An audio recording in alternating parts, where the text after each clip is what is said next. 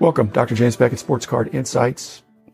Here to talk about, I want to articulate a little more in depth. I've done this with some other people, but I want to talk about what, if I were designing a card product just for kids, what would I do? I've thought about that. I'm just going to try to consolidate my comments into one episode without interruption. And card companies who are my sponsors, and anybody could consider that this is one approach, not the only approach, but it's what I would do. Because I think that the card companies would love to include the younger generation and to make a product, but they need to make money on it. As I think the price point has to be lower, so the costs have to be lower. That's where I'm coming from. Thanks, sponsors. Topps, Panini, and Upper Deck. I hope you're listening carefully to this, as well as Heritage Auctions, Huggins Scott Auctions, Mike Stadium Sports Cards, Burbank Sports Cards, ComC.com, and Beckett Media, Beckett Grading, Beckett Authentication. So could be any sport. The concept is the same, but in each of these cases, you'd probably need the approval of the leagues and the Players Association.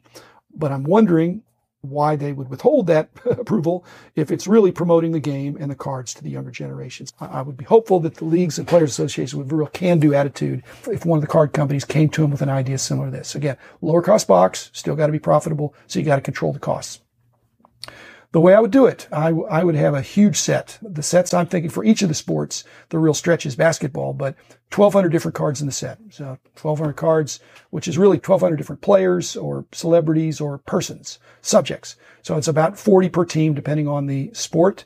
It would be a challenge to complete. You would need a lot more than one box, but if the collation is good, you wouldn't get a lot of duplicates. I think this is more intended for team set collectors, more so than complete set collectors. Frankly, I don't think this is a great set for player collectors, and you'll see why in a minute. Even the distribution could be regional. If there's a team orientation to it, West Coast, East Coast, Midwest, Southwest, whatever, you could have some distribution concept that would be regionally packed out, perhaps.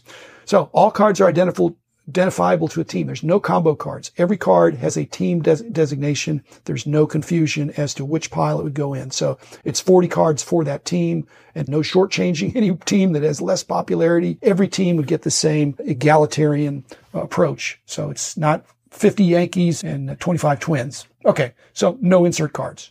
Okay. You could put insert cards if you want, but I think that's an additional design consideration. So I'm going to have a standard set that has parallels, no insert cards, no combo cards, no game used cards. That's another asset cost that can be avoided. That slows down the production. There's more to that. You've got to acquire the jerseys or the equipment, whatever it is. No in-action cards. So there's only one card of each player, even the superstars. So if you're looking, it's going to be a challenge to get your player. In fact, finding even the base card of Mike Trout or your favorite player might take 3 or 4 boxes, depending on the configuration. I don't know if it's $1 a pack. It's not super cheap. That would be super cheap, but at any rate, you'd have to buy 4 boxes to get your player. The other interesting thing, no autographs so there will be autographs in the product, but the only autographs I'm going to put in are no cost autographs. So those autographs that are provided by the player, the celebrity, the subject, whoever's in the set, if they want to sign their cards for free because they believe in what this project is trying to accomplish, that would be another huge cost that's avoided.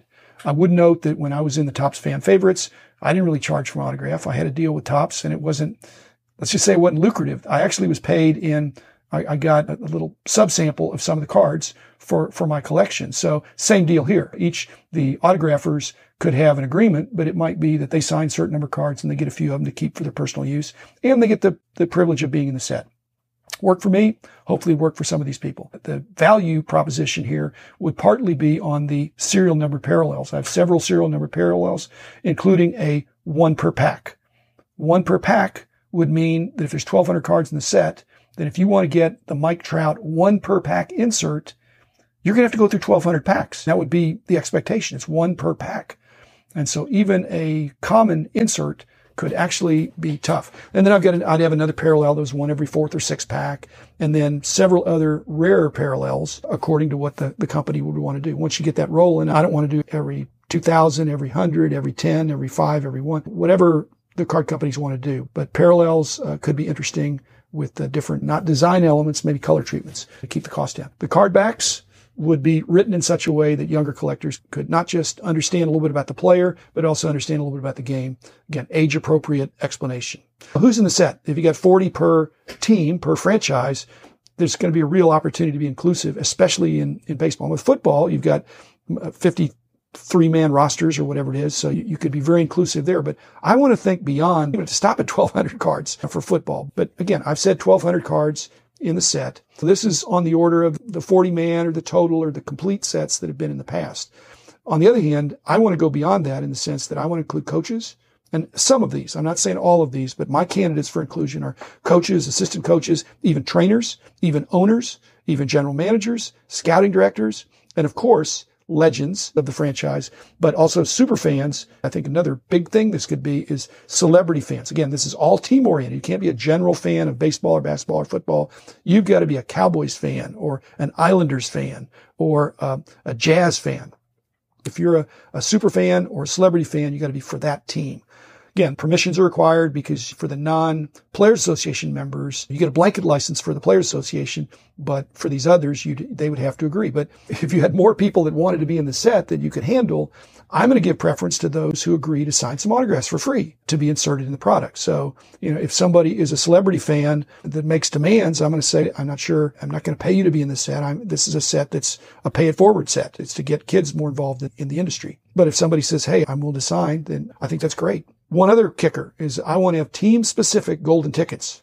I'm not saying whether there's 1 per team or 5 per team, whatever the card companies want to do, but they're team-specific. So a Knicks golden ticket is different than a Mavs golden ticket. And that golden ticket would be at least redeemable for inclusion in the following year's set for the lucky collector that would hold it. Since a kid's set, it has to get distilled down to somebody under 16 for this golden ticket. And you have to be a certifiable collector. And this is an interesting thing. I just thought, I don't want to get some kid that has no clue of what the hobby is. And I think that if somebody gets it and they don't know, if they're not a real collector, then they need to trade it. And they probably trade it or sell it to somebody who really appreciates it. So when Topps or Upper Deck or Panini is looking at the application of who holds this golden ticket, there ought to be evidence on social media or somewhere that this is a true collector, that they're really going to enjoy being in the hobby. It's not just somebody's son or daughter that's a placeholder. My distribution allocations, this is obviously very tweakable. None of this is in cement. I'm just trying to be provocative to get the conversation going with a few more details. But I give 25% to retail, which is Walmart, Target, and all these others, and whether they're blasters or hangers, however they want to configure those. 25% would go to distributors and breakers. And then another 25% to brick and mortar, the existing LCS. I really want to promote them. I want kids going in the hobby shops. I don't think this is a super product for breaking, but again, the breakers and distributors would get 25%. And then 25% would go to direct to consumer. Again, verified collector kids. I don't think they have to write an essay, but they ought to have some evidence that they're a collector and not a bot. There'd be limits to what people could get. But like I said, it may take 4 boxes just to have the chance at close to a complete set. So why would this sell? Will it sell? I think it would sell. I love comprehensive sets. So complete set collectors might really like it. You buy 3 or 4 boxes, you're going to get mostly different cards. Team collectors, I think it'd be a real hit with team collectors because they'd have to do some trading. But if there was a break and the break included the base commons, which is very time consuming, then a team collector would love to get the 40 celebrities, 40 players, 40 subjects for their team. And I think you could get some pretty good bang for the autographs of the non-players, especially if it's celebrity fans. If these autographs are a fairly tough pull, that could be an interesting media attention situation of these unusual subjects in the set who have autographs or parallels that have no other cards, perhaps.